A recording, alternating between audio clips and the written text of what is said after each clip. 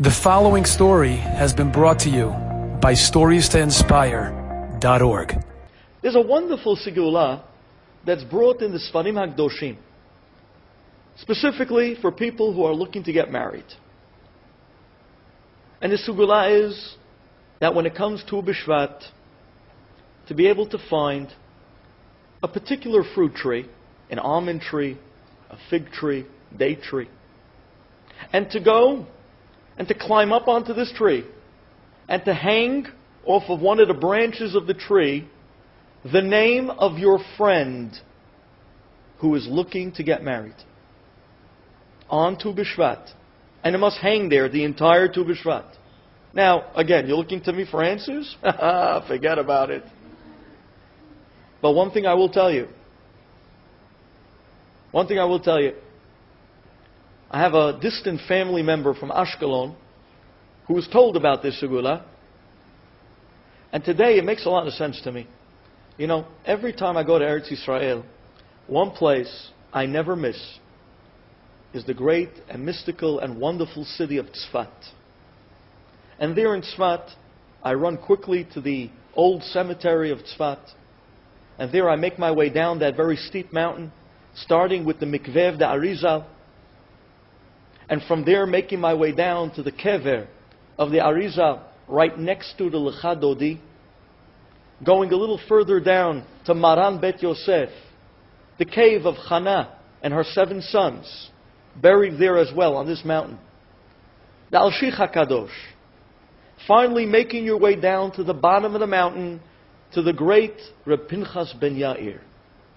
Right next to the Kever of Reb Pinchas Ben Yair, the place that many people walk around 7 times, you'll see that there are a few trees there that are covered with all types of plastic bags tied to the tree, blowing in the wind.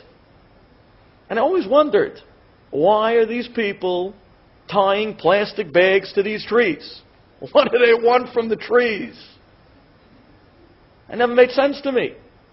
Until finally I came across in the Sfarim, this Gula, that those trees right next to the Kever of Pinchas Ben Yair, not only it's in a Makom Kadosh, but these trees happen to be almond trees.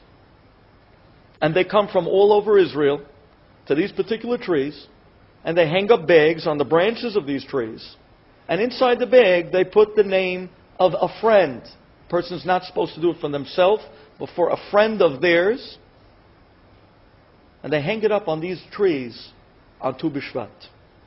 And a family member of mine, as I was mentioning, from Ashkelon, made the voyage, the trip out to Tzfat the day before Tu B'Shvat.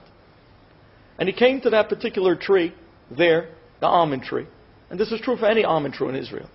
He liked that particular place because it's a holy spot. And he took a bag, and there he put in the name of his daughter.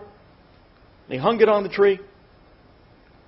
And sure enough, the girl was 28 years old after many, many years of waiting for her shidduch. And it was only a few months later that she got engaged. It's an incredible concept. How does it work? I don't know.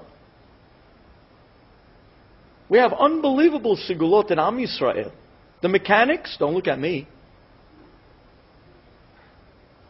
But this I got to tell you. This I have to tell you. You know, a great story was going around in Israel that this past January when I was there, when I came to my brother's house, Ari, he told me, Duvi, I got to tell you this. He says, you know about that sigula of Tu B'Shvat?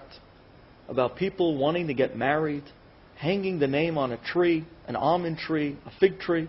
I said, yeah. Actually, recently I came across it in the Sfarim. He says, you got to hear this.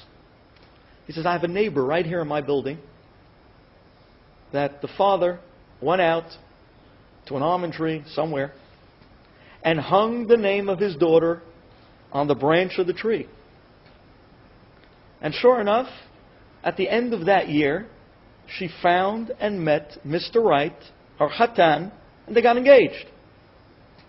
By the engagement party, she thought it'd be cute, so she turned to her father and said, hey, look at that. the almond tree came through. And the father starts laughing. Yeah, take a look, you're right.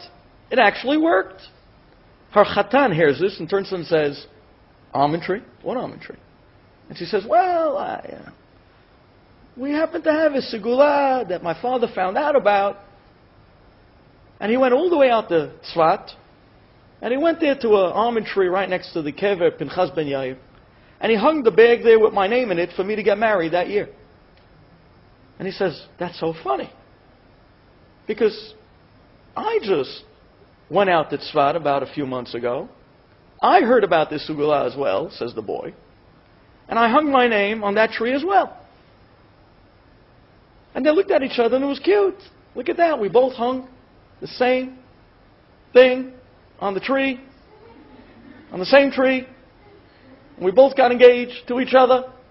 I was thinking, who's the shatchan, the tree? Okay. But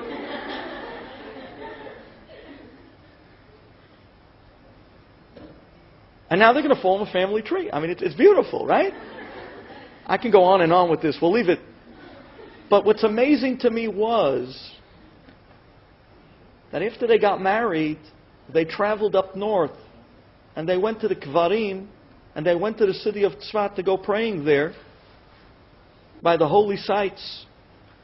And they walked up together to the almond tree at the bottom of the mountain where her father hung her name over a year and a half before that, and so did the Chatan. And when they climbed up to see if their names, just for cuteness, if their names were still there, they saw that both their names were hung on the same branch, right next to each other, coincidentally, on the same tree. There are incredible sigulot in Am Yisrael. How does this work? I don't know. Am I purveying sigulot? No, I'm not. But what I am saying is this. Every person has a zivug. Do you think that Hashem waited for that person to go and find an almond tree and go and hang up their name on a bag on Tu B'Shvat? No. You know what I think Hashem waited for? Hashem waited that on that day of Tu B'Shvat, everyone is so busy about running around and buying fruits for themselves, and the baksar, and the shahiyanu, and what am I going to eat this year, Tu B'Shvat? These people were running out and hanging and thinking about other people and hanging their names on the almond trees so that they should be able to become wed that year. It's the selflessness. It's the concept that the Gemara tells us. That when a person goes and does for somebody else, when a person stops and he focuses on the tzara and the issues and the problems of other people, that stirs in heaven a tremendous mercy, a great et ratzon. It brings Yeshuot, and tenfold when it's done in a group.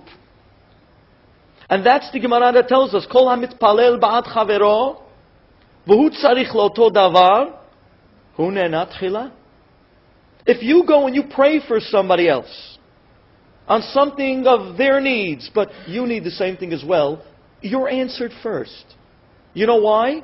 Because you didn't ask for yourself. You asked for somebody else. You actually was able to focus on the problems of someone else and put other people's problems before your own. And that's a tremendous power behind these sigulot. All of them has a certain selflessness that we bring people together to do great deeds. Chesed in a group. Tefillah, a group together praying. A group going to do a mitzvah. And you have the entire group throwing their merit over to that one person who needs it. In Shamayim, that makes great waves. In heaven, that brings great Yeshuot, great miracles. Enjoyed this story? Come again. Bring a friend. StoriesToInspire.org